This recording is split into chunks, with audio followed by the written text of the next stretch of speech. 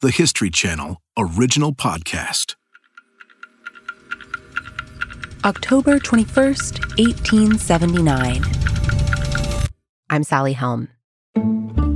It's late in the evening, and a 32-year-old inventor is in his New Jersey lab, tinkering with a carbon thread. 2 years earlier, in this very building, the young inventor had developed the first audio recording device, the phonograph. Since then, he's been working on all sorts of projects that use circuit breakers and magnets and carbon threads. Tonight, he has the thought that this carbon filament might just be the answer to a puzzle he's been trying to solve. The question of how to get a bulb to stay lit.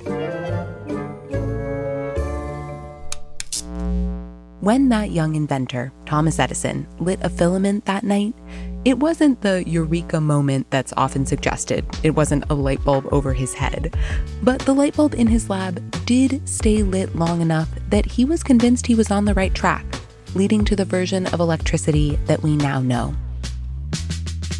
Today, we're bringing you an episode from another show we think you'll enjoy, The Bowery Boys, New York City History. Bowery Boys is a podcast all about the history of one of America's greatest cities, and this episode is called Electric New York. It's about the people who helped light the city and the rest of the world along with it. We'll be back next week with a new episode of History This Week. Until then, meet your guides on today's journey through the lighting of New York City. The Bowery Boys, Greg Young and Tom Myers. Ryan Reynolds here from Mint Mobile. With the price of just about everything going up during inflation, we thought we'd bring our prices down. So to help us, we brought in a reverse auctioneer, which is apparently a thing. Mint Mobile Unlimited Premium Wireless. How to get 30, 30, bit to get 30, bit to get 20, 20, 20, bit to get 20, 20, bit to get 15, 15, 15, 15, just $15 a month? Sold! Give it a try at mintmobile.com/switch. $45 up front for 3 months plus taxes and fees. Promo rate for new customers for limited time. Unlimited more than 40 gigabytes per month. Slows full terms at mintmobile.com. Episode 132 of The Bowery Boys. Thomas Edison turns on the lights. Hey, it's the Bowery Boys. Hey.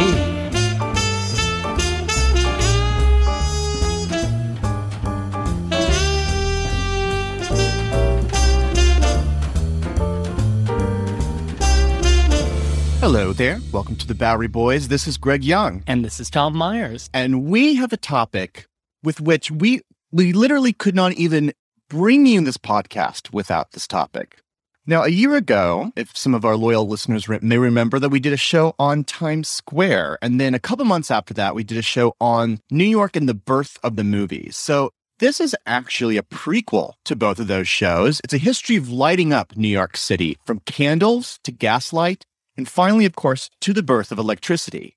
I think that most Americans know that Thomas Edison played a pretty important role in the development of the light bulb. I wasn't aware of what an integral role New York City played in that entire story as well. I didn't either. New York was almost like a proto-laboratory. Even when he moved his laboratory to New York, he used the streets of New York to try out some of these brand new inventions that would revolutionize the entire world.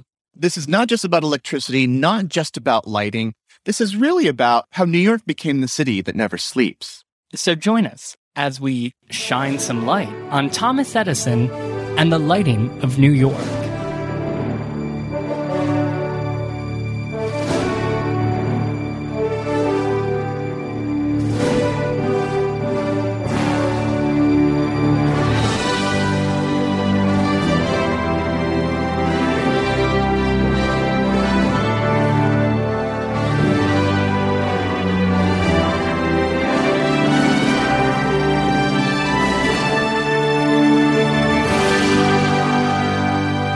So, Tom, we're going to go back to the very beginnings of New York history, I believe, too. But, before we get to these more sophisticated ways, of course, people, they lit themselves with fire. Original Lenape Indians, actually, we're not going that far? No. I assume we're going to... Let's speed it up maybe a little bit. Not that there is anything wrong with campfire.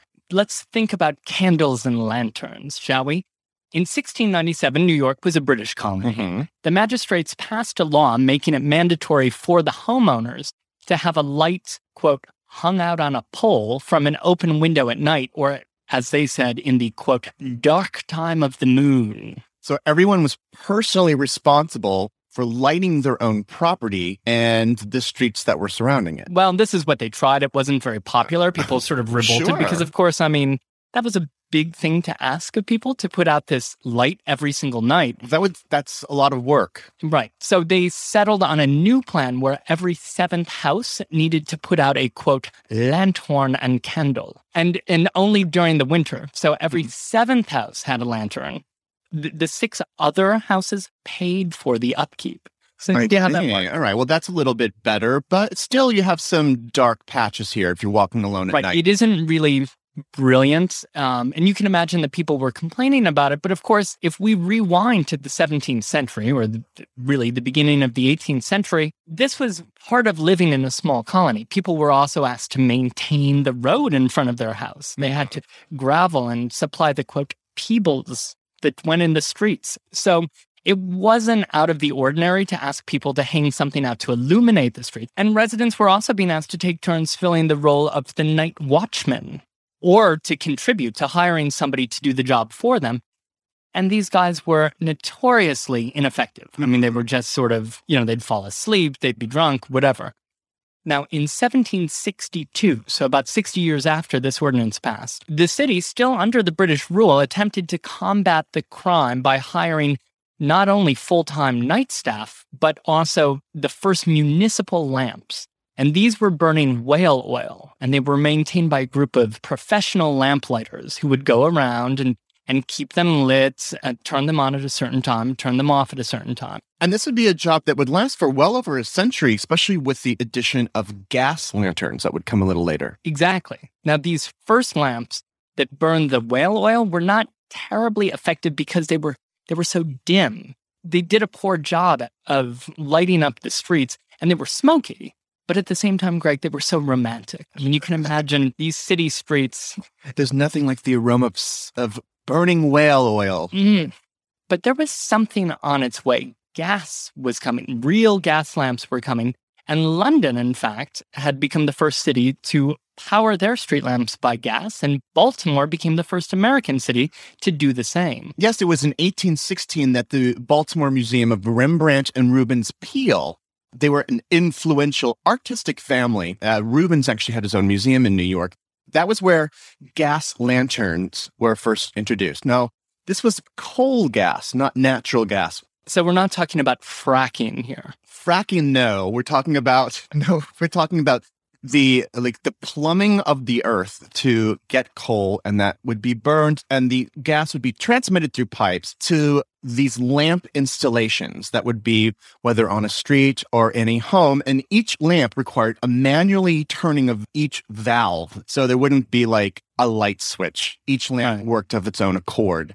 The Common Council of the era in 1816 authorized a very small little gas system that was right next to City Hall, but it took a few years to really catch a spark here until investors eventually formed the New York Gas Light Company in 1822. For some reason, but I couldn't quite understand, the first initial investors were all Quakers. The original offices were at Elizabeth and Hester, which is at the heart of Chinatown, and in a former Quaker church was the very first gas offices. And their very first president, Samuel Leggett, was also a Quaker. People were understandably skittish about having gas pumped into their homes and then lit aflame. Well, of course. I mean, what if there was a leak? What if too much gas was coming through and it caught everything on fire? And, this is like the first part of the 19th century. There's a lot of uncertainty with this kind of technology. So Leggett himself became the first person to have a gas-lit home at 7 Cherry Street. The first night that he lit this up, it drew a huge crowd from all over the city. Most people expected the house to burst into flames, so it was a little bit... There was some rubbernecking. There was some, yes, expecting to see a house explode. In fact, it didn't happen. People looked in the windows and they were delighted and dazzled. And soon, New York was supplying gas to thousands of homes throughout the city. by 1830, there would be 26 miles of gas pipes buried under the major streets in New York. I mean, this is very significant because this kind of project has never really been done in the city with the exception of water and sewage. Right. This, of course, had a profound revolutionary effect. Factories were able to stay open and increase productivity here in New York. Because their workers could actually see. You could actually see, and you could actually work them later, work them to the bone. Indoors, domestic life, of course, then was not dictated by the sun. New York's social sphere blossomed almost overnight because now they didn't just have little candles here or there. They could have whole rooms lit up with this new sort of revolutionary light. As for outdoor light, the richest streets around Broadway were the ones that got gaslight first. The poorer neighborhoods, it took, in some places, decades to get these gas pipes installed and then to get gas light.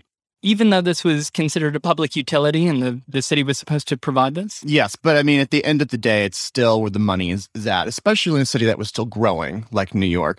But also, part of it was that a lot of the richer, fancier places, like the hotels, they actually fitted their own rooms. Like, they spent the money to fit pipes into their own walls, and so they can have gas lights in the individual rooms. Of course, if you're a traveler from another place and you come to New York and you stay in one of these rooms, you don't know how to use this. So there would be fires all the time in these hotels.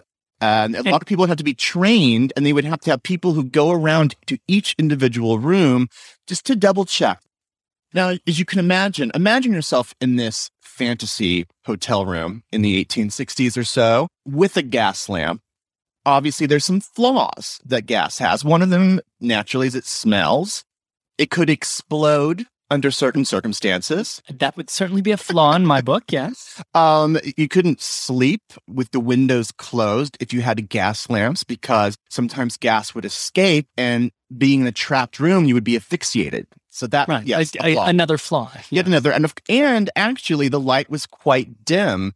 A lot of people preferred candlelight. And of course, it was also inconvenient to just have that many. If you had a huge house, it would take you all night just to light the lights and then to unlight them at the end of the evening. So some turned to electricity as perhaps a solution, as something better than gas. Electricity had been discovered centuries earlier. Benjamin Franklin, of course, his famous experiments, which included the invention of the lightning rod. One of the crudest forms of electric light actually came to New York around the late 1870s, and this kind of light was called the arc light, A-R-C. A arc light. Essentially, imagine a space heater, a gigantic space heater, those with a glowing rod, carbon rods that were coated with copper and glowing literally hundreds of degrees. They were super hot. Experiments with this form of lighting during the 19th century were rather successful. So, individual businesses in New York would get these little arc lights. Like, for instance, in 1878, the Park Avenue Hotel delighted all, and all of a sudden they had arc lights in their little courtyard in the back. The post office at City Hall would also have this gigantic arc light. And this is at the end of the 1870s. The 1870s, yes. It would be this intense, blinding light. Due to the technology here, and I'm not going to get into the technology because I'm not a... Why not? Unfortunately, that's not my wheelhouse. The light would sometimes change brightness, and sometimes it would even change color because there was a little inconsistency to it. But these instances at the end of the 1870s were being used indoors or in private spaces. These were just, I should stress this, outdoors because they were huge and they were hot. Okay, so they were really only suited. There may have been instances of inside, but most, I believe, were outside features. But the city had not put these up. No. However, the innovator of this particular kind of light was a man named Charles Brush. He would actually be commissioned to install these kinds of outdoor arc lights for the city. In 1880, he did get permission to light, of course, the toniest streets in New York, which, of course, would be Broadway from Union Square, 14th Street, all the way up to 26th. So basically from Union Square all the way up literally to the front door of Delmonico's restaurant. Oh, Tony. I love this. It actually debuted on December 20th of 1880. So just imagine, and this is Ladies Mile. This is where everyone went shopping. It's a busy holiday season here in 1880s. Everyone is out doing their Christmas shopping. It's around 5 o'clock, and so the sun is setting. Like it has every night. Right? All of a sudden, at 5:27, overhead, there was this like strange sound, sort of a sizzling, and it was almost like the sun had come out. These gigantic lights on enormous poles. They were twice the size of street lamps. Throughout the evening, they would even get stronger. The light would even get stronger. The New York Times said, quote, "The artistic effects of strong contrasts in light and shade were numerous. On the grouped burners in Madison Square, with their rows of gas lights below and that single electric flame above, this contrast was particularly impressive. Viewed from afar, it suggested a circlet of golden gems surmounted by a dazzling white diamond." So this sounds kind of trippy. Yeah, it kind of was.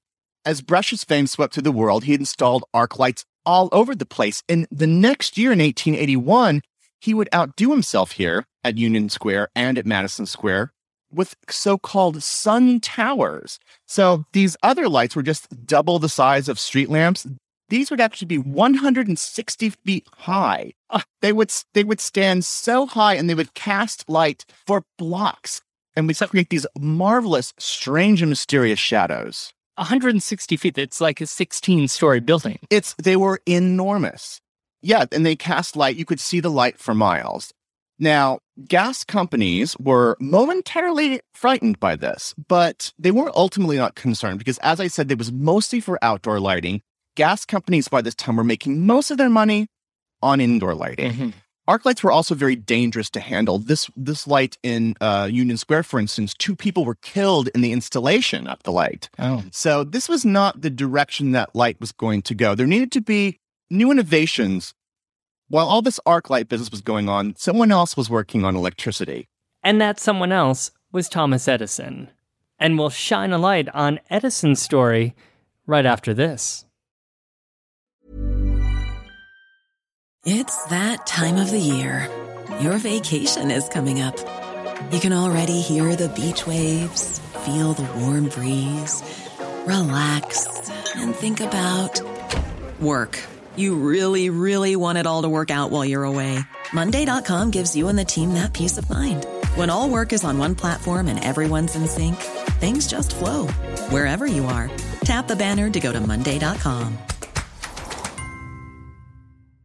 Planning for your next trip? Elevate your travel style with Quince. Quince has all the jet-setting essentials you'll want for your next getaway, like European linen, premium luggage options, buttery soft Italian leather bags, and so much more. And it's all priced at 50 to 80% less than similar brands. Plus, Quince only works with factories that use safe and ethical manufacturing practices. Pack your bags with high-quality essentials you'll be wearing for vacations to come with Quince. Go to quince.com/trip for free shipping and 365-day returns. And that someone else, of course, was Thomas Alva Edison, who had seen this opening because at this point he was already an established inventor. Mm-hmm. And he had dedicated himself to making and developing and inventing products that would make money. And he saw a big opportunity here. The arc light wasn't going to work inside somebody's house. I mean, that's a hideous thought. And women were complaining that anyway, they looked all bleached out. They looked like ghosts. It's not flattering light, no. Right. And the oil lamps were no longer really in fashion because they gave you headaches from their fumes and they were sooty and left stains on the ceiling and all that. But rewinding 2 years to 1878, 2 years before these arc lights were turned on, shocking everybody, he made a splash in the papers when he announced that he would soon develop a solution for household lighting that was softer than the arc lights being used elsewhere, but more powerful than gas lighting. Mm-hmm. He claimed that his new invention would be a small incandescent light that was perfect for home use. All the big names got excited. They wanted to get on board and help him finance his new company, which was called the Edison Electric Light Company.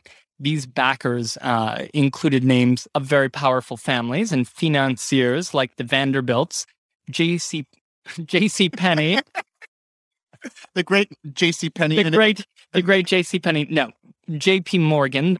Morgan, in fact, was so excited by this whole plan that he set sail for Europe in order to pitch the plan to Europeans. So Morgan, one of the great financiers, one of the wealthiest men were signed on at the outset. At here. 1870. Yeah, the only problem, Greg, was that Edison hadn't yet invented the light bulb. He just knew it was going to happen. He knew that they had to find the right ingredients, right? But he knew how to work. Right. All right. Wait, before you get started into the filament of the electric light here, tell us a little bit about Edison himself. I'll situate us. Oh, right. We're situating in the middle of the podcast here. I like it. Yes. Well, Thomas Edison was born in Milan, Ohio, not Milan, Ohio. I think Milan takes its name from Milan. And as a fellow Ohioan, Tom, you know how to pronounce it, right? Yes. Well, Milan, in fact, Greg, is only about 10 miles away from my hometown. Wow. Over the Thanksgiving holiday, I visited his birthplace. That is fantastic. Like yourself, he came to New York from Ohio. But unlike myself, he was born in February of 1847. Now, Milan at the time, it's a small town now. It was a bustling town then. In fact, the world's second largest wheat exporter at the time. And let's just say it was a big moment in Milan's history. Sure. And little Edison, Tom, he was an odd child, actually. He didn't say a word until he was 4 years old, and then he wouldn't stop asking questions. The local school marm didn't want to teach him because he was annoying her with all these questions, kicked him out.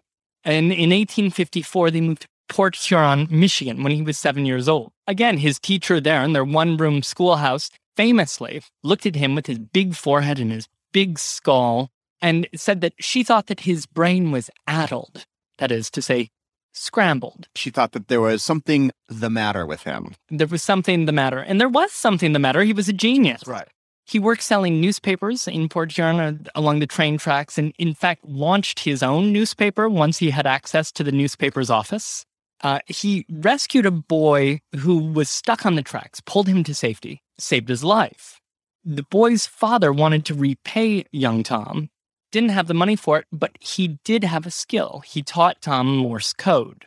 That allowed Tom to become a telegraph operator, which took him to different places during the Civil War. And this is how he got interested in electricity and in transmitting and communication.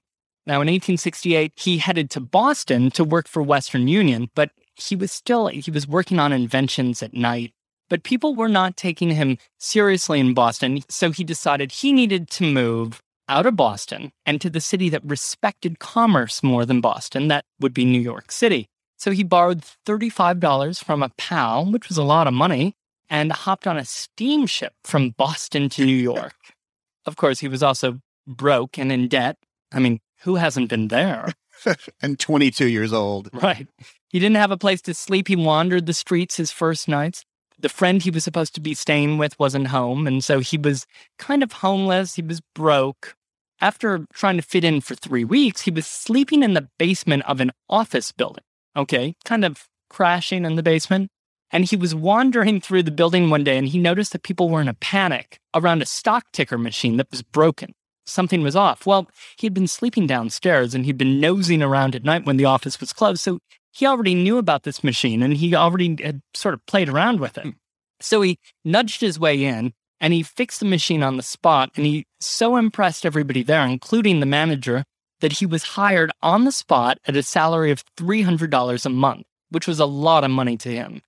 This at least gave him a stable salary, and he continued developing things at night. His life really took off shortly thereafter when he invented and sold a stock ticker machine. He sold it for $40,000. I mean, that's a good chunk of change right now. Can you imagine what $40,000 was in 1870? Right.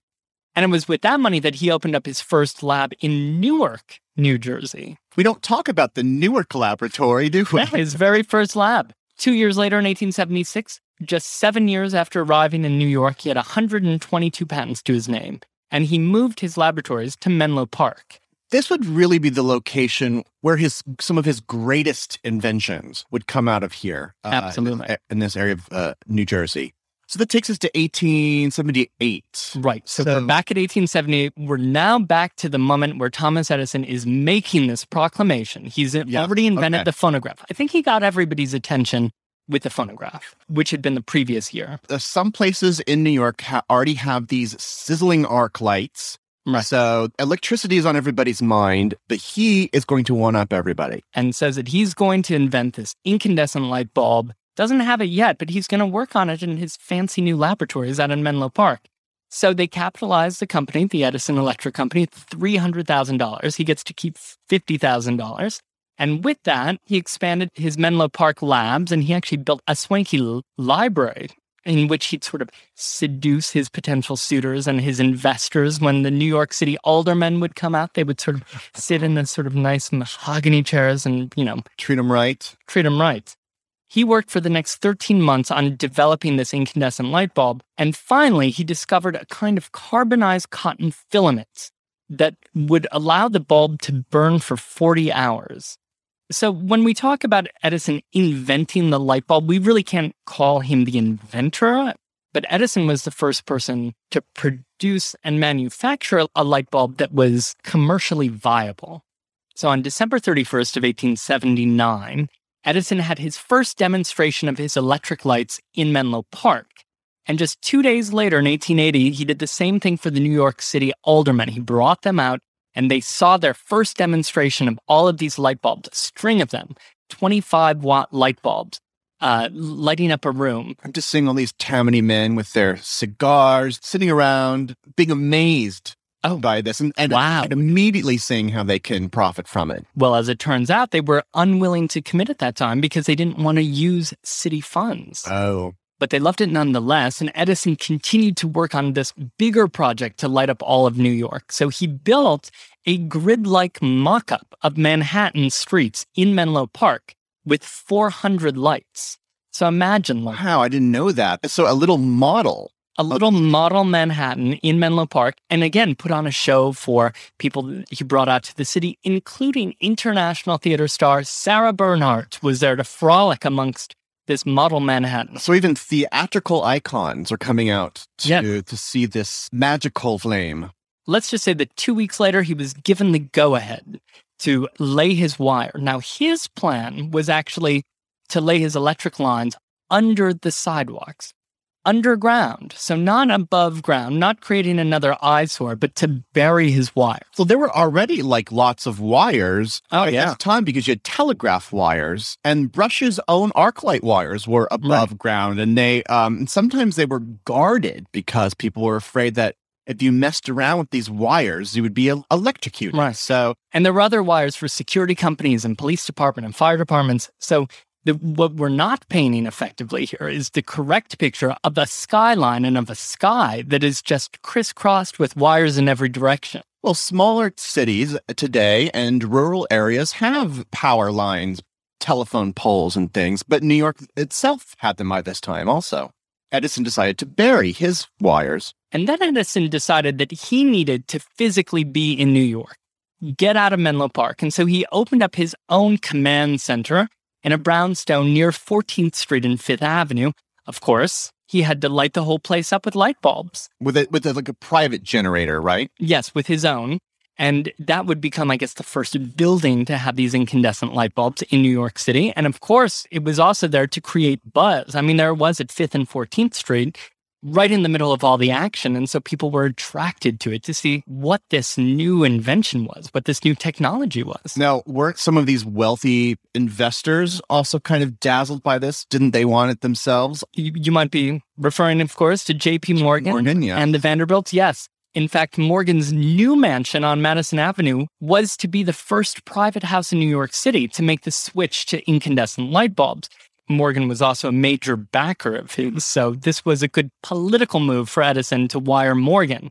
And so they set up the whole thing so that by the time that Morgan would move into his new mansion at 219 Madison Avenue, the place would be wired and he'd be the first residence with incandescent lighting in New York City.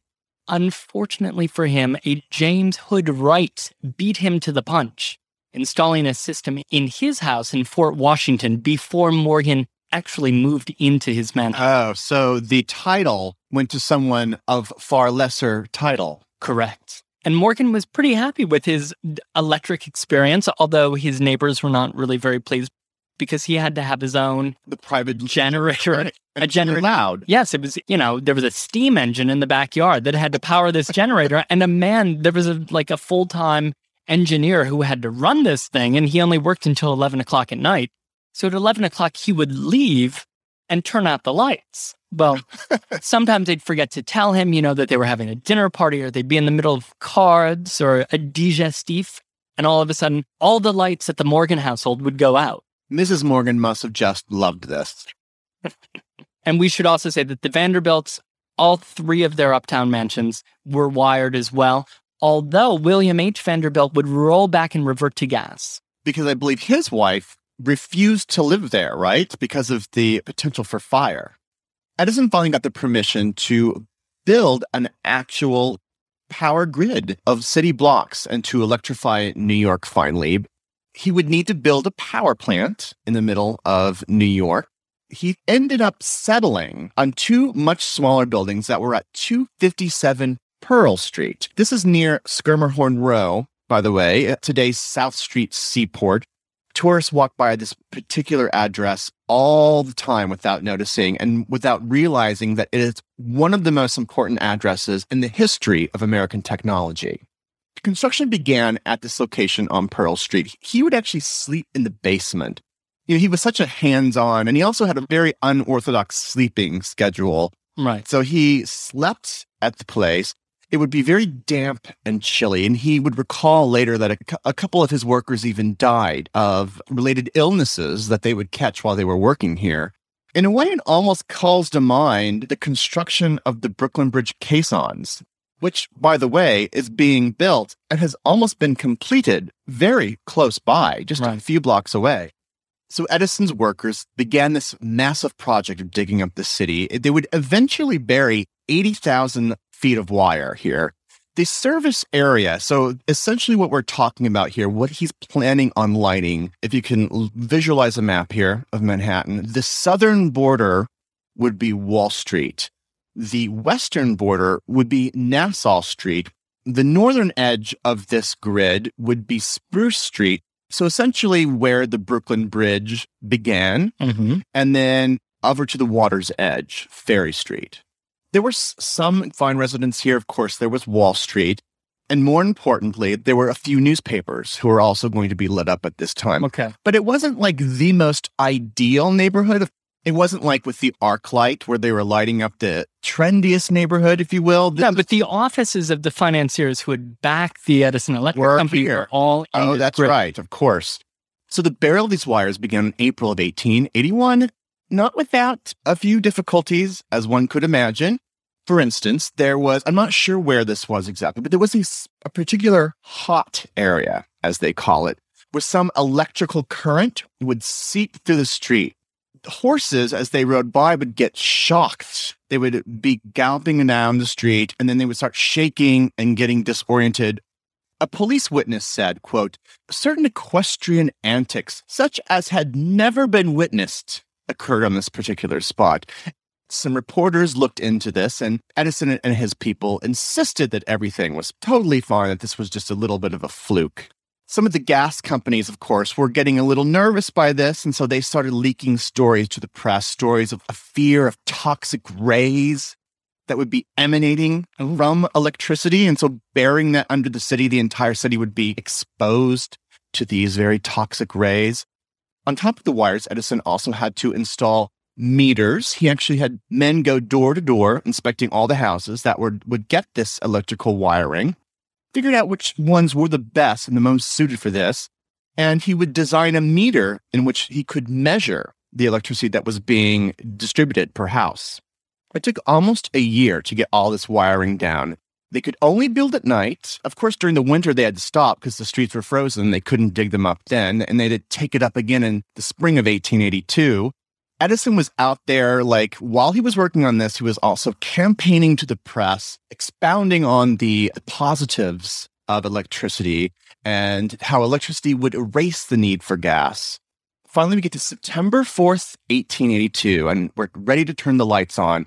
3 p.m., Edison and a group of other investors, wealthy investors, of course, crowded into the office of J.P. Morgan at Wall and Broad Street.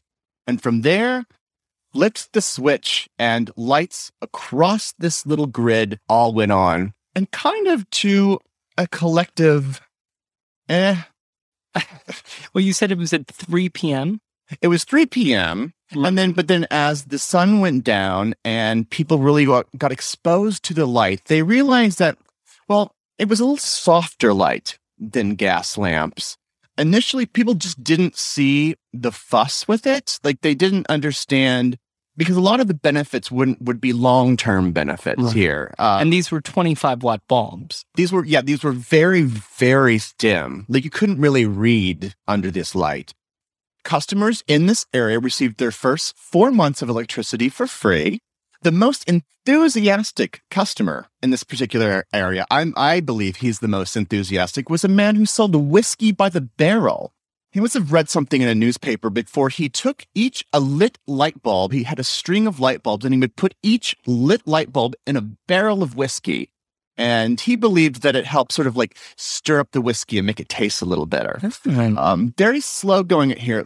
Great taste, less filaments. So it was slow going here. Only 231 customers the first year. But they made plans to expand uptown around Madison Square. That would take a few years, but would eventually be complete in 1888. The future boroughs would get electricity around this time. Brooklyn and the Bronx would receive it in 1887, Astoria, Queens in 1885. And this is a strange fact, Tom. The very first place in Staten Island to receive electricity was America's very first manufacturing plant for linoleum. Oh. The floor covering, the entire little town here was called Linoleumville. On December 22nd of 1882, there was a unique application for electricity. One of Edison's inventors, a man named Edward Hibbert Johnson, put some of these electric lights on his Christmas tree at his house at 139 East 36th Street in Murray Hill. One reporter said, quote, "It was brilliantly lighted with many colored globes about as large as an English walnut and was turning some 6 times a minute on a little pine box." So imagine a twirling Christmas tree. Quote, "There were 80 lights in all encased in these dainty glass eggs and about equally divided between red, white, and blue." Wow. So like this extraordinary and patriotic looking tree. Right. So yes, there were so many reasons to be excited about electricity, and New Yorkers were. Now, most New Yorkers by this time had heard of another form of electricity as well, called alternating current. So we should also clarify that the kind of electricity that Edison was working with here was called direct current, or DC, as we abbreviate it today. And this other form that was being developed was called alternating current. It was being developed in the U.S. in the 1850s through the 1880s. So before it was a rock band, it was two competing forms of electrical currents. The main promoter of AC in the United States was the inventor George Westinghouse, who was also Edison's nemesis and rival. Now, AC had some serious benefits going for it. It could be produced from power stations hundreds of miles away and then brought into the city, whereas DC, direct current, like Edison, had to be produced at a power station and could only go like a mile away. So it was not transportable. It was less powerful, but it was also safer. Some believed. Right. Some believed, and Edison certainly promoted that idea. But when you think about the grid that you were talking about that was lit in Manhattan, of course, there was a power station that was right there on Pearl Street. It had to be there. When Morgan added electricity to his home, the reason he needed to have the man running the generator in the backyard was because he couldn't tap into that same grid because he was over a mile away. And the man with the Christmas tree, in fact, had his own generator too. You couldn't deliver electricity to long distances at this time. And AC was promoting this idea that you could capture the energy from giant sources like the Niagara Falls, for example. That electricity could be captured and it could be converted into energy, and then it could be transported hundreds of miles. That is a much more exciting thought than electricity being produced in some double-wide shack on Pearl Street and then only being able to be carted 1 mile away. The only problem for Edison, of course, the problem with AC, was that it didn't use his equipment. Right. He didn't come up with it. if a city would, say, choose to use AC currents, they wouldn't have any need for the Edison Electric Company's generators or wires or any of it, So he was left out of that entire cycle. So naturally, he decided to launch a full-scale PR offensive against AC power, calling it unsafe and doing all kinds of crazy things. So Westinghouse versus Edison here in the press and also with these two technologies. And we should mention that there was another Serbian-born inventor named Nikola Tesla who came to town and also changed the story very much. He was born in 1856 in Serbia. Tesla studied engineering, and then he went to Paris in 1882 and wound up in New York in 1884, where he got a job working for Edison. Edison saw that he was a brilliant engineer, and Edison told Tesla that if he could find a way to make the direct current motors and generators more efficient, he would give him $50,000. Well, so Tesla went to work, and he worked day and night, and he did find a way of making these motors and generators more efficient, and he presented it to Edison, who said, "Thanks a lot, but I'm not giving you $50,000. It turns out he was joking. He was joking? He was joking, and he claimed that Tesla didn't understand, quote, the American sense of humor. Well, this just sounds like late 19th century business practices, unfortunately. And Edison was was ruthless also. Yeah. A lot of his inventors, as we learned in our Birth of the Movies podcast, a lot of his inventors got annoyed by him, left, and then worked for the competition. Yes, and then created rival products. To add insult to injury, Tesla, who was making $18 a week, asked for at least a raise from $18 to $25 a week. Edison refused.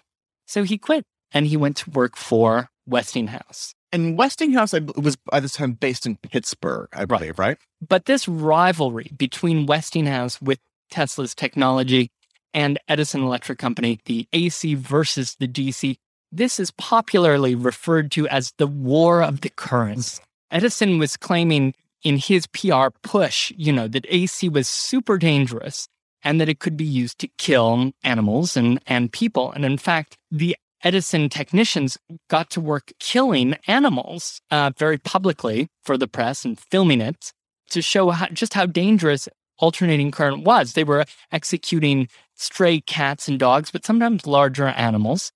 And in 1902, long after the War of the Currents had been won by AC, sorry to jump to the punchline, but the Edison men actually photographed the execution of a circus elephant, Topsy, out at Coney Island. Topsy had killed 3 men and was to be put down, and so they decided to kill Topsy by electricity. Now, this ties in to the fact that in 1887, the New York State Legislature was looking for a more, quote, humane way of handling executions, which had been botched. They didn't want to hang people or shoot them. So they were looking at using electricity to kill people, and it was indeed Edison who was against capital punishment, but who saw a PR opportunity to develop a product using electricity to put people to death. So he developed this technique of pumping electricity into people in order to kill them. And on August 6, 1890, William Kemmler was the first prisoner to be electrocuted anywhere. By 1896, by the way, Westinghouse-built AC generators were capturing the power and the electricity of the Niagara Falls and were powering industry in Buffalo. And the War of the Currents was over. AC had won. Right. I should say that AC became the dominant form of electricity. Now let's focus on the positive effects of electricity here, because America, of course, and in particular New York, fell in love with electric light, with the glow and the softness of electric light. Far from being an inconvenience in New York, neighborhoods soon became defined by electric light. Of course, the two greatest examples, which we talk about frequently, Times Square in the early 20th century and Coney Island. Times Square, of course, with its electronic advertisements. Coney Island with its elaborate theme parks that would be lit up so that you could see them for miles. But probably electricity's greatest achievement in New York is probably the New York skyline itself, because with the advent of the skyscraper boom, these ambitious designed buildings that would sprout up in the 1920s and 30s would give way to the lights themselves when nighttime came. And this would create, of course, the most romantic notions of New York City. Of course, the city would create massive plants that they would have to build throughout the city to facilitate the need for this electricity. And it would work alongside gas, which would still be around, and steam to help power the city. Now, electricity has other purposes, not just lights by this time. In the 1890s, the electric streetcar was invented that would take horses off the street so they would no longer be shocked and electrocuted. Right. In 1892, General Electric was formed, and it was a merging of a lot of electricity interests, including Edison's own, but it should be noted that Edison was pretty much left out of it. It used to be Edison General Electric, and then he was ingraciously removed. General Electric, or GE, brings great things to life in producing electrical appliances, things for the home that could be run on electrical power. Cities began using this electrical infrastructure built for lights. They began using it to power everything. By the 1920s, some say that the greatest driver of electricity wasn't lighting, but this new invention called the radio. In 1919, General Electric created the Radio Corporation of America, shortened as RCA, and so this would open a whole new avenue for the use of electricity. In 1920, another little creative use, the very first three-color traffic light, red, yellow, and green, was introduced at Fifth Avenue and 42nd Street, and that's in 1920. There'd been other kinds of traffic lights, so it's a little bit of a false distinction, but this is the first. We could do an entire podcast on that. On the first traffic light, of course. For New York Power, locally, electricity and gas interests combined to create the New York Edison Company. And by 1936, this company, the New York Edison Company, and the gas company called Consolidated Gas, you see where I'm going here? Would merge to become Consolidated Edison, or Con Ed. Now, let me go back very briefly to these three major figures of New York electricity that you've mentioned.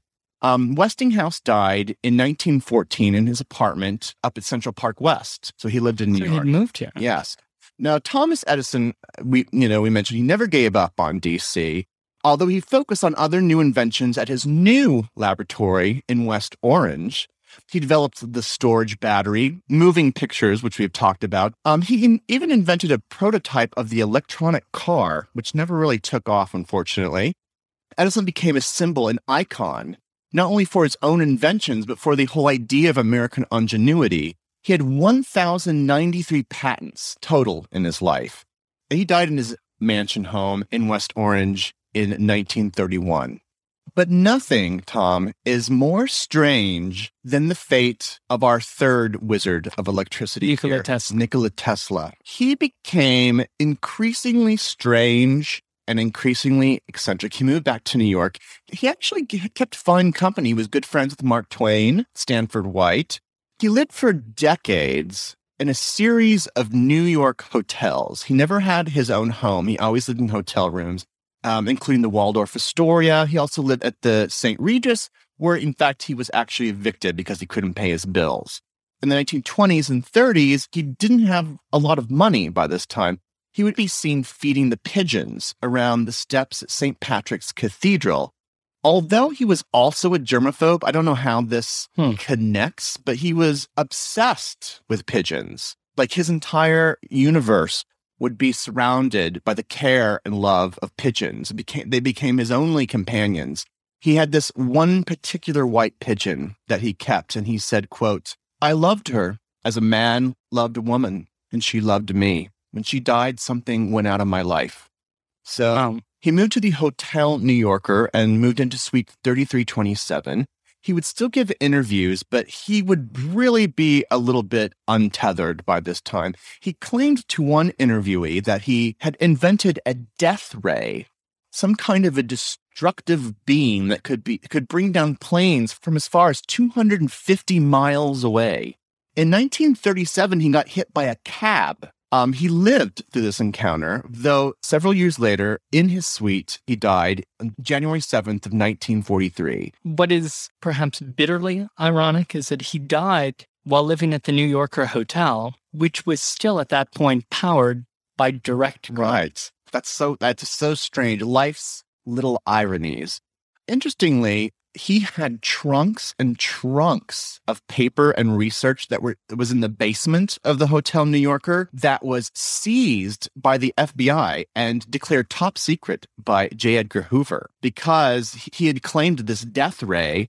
So that's what was in Hoover's secret file? That one of J. Edgar Hoover's secret files was about Tesla. Probably several of those files, I imagine. Now, today, New York's power grid is energized by 80,000 miles of underground cable, 11,000 megawatts on really big days, which they tell me is a really powerful megawattage. That's huge. Which is more than many countries produce in a day. We're connected to this vast grid that connects with all of the Northeast called the Eastern Interconnection, linking New York with New England and even Eastern Canada. That electricity it's sent down to New York and then distributed via these generation plants, which are situated throughout the city. Please check out the blog, BoweryBoysPodcast.com, for some photos and even a couple short little films, because, of course, a couple of these things Edison himself filmed with his own cameras that he invented. Also, join us on Facebook and on Twitter. All thanks to electricity, Greg. Exactly. So we would like to wish you all a happy holidays. And of course, if you're listening to this after the holidays, we wish you a great holiday season the next time one happens. Either way, may your lights shine brightly. So have a great New York week, whether you live here or not. See you real soon.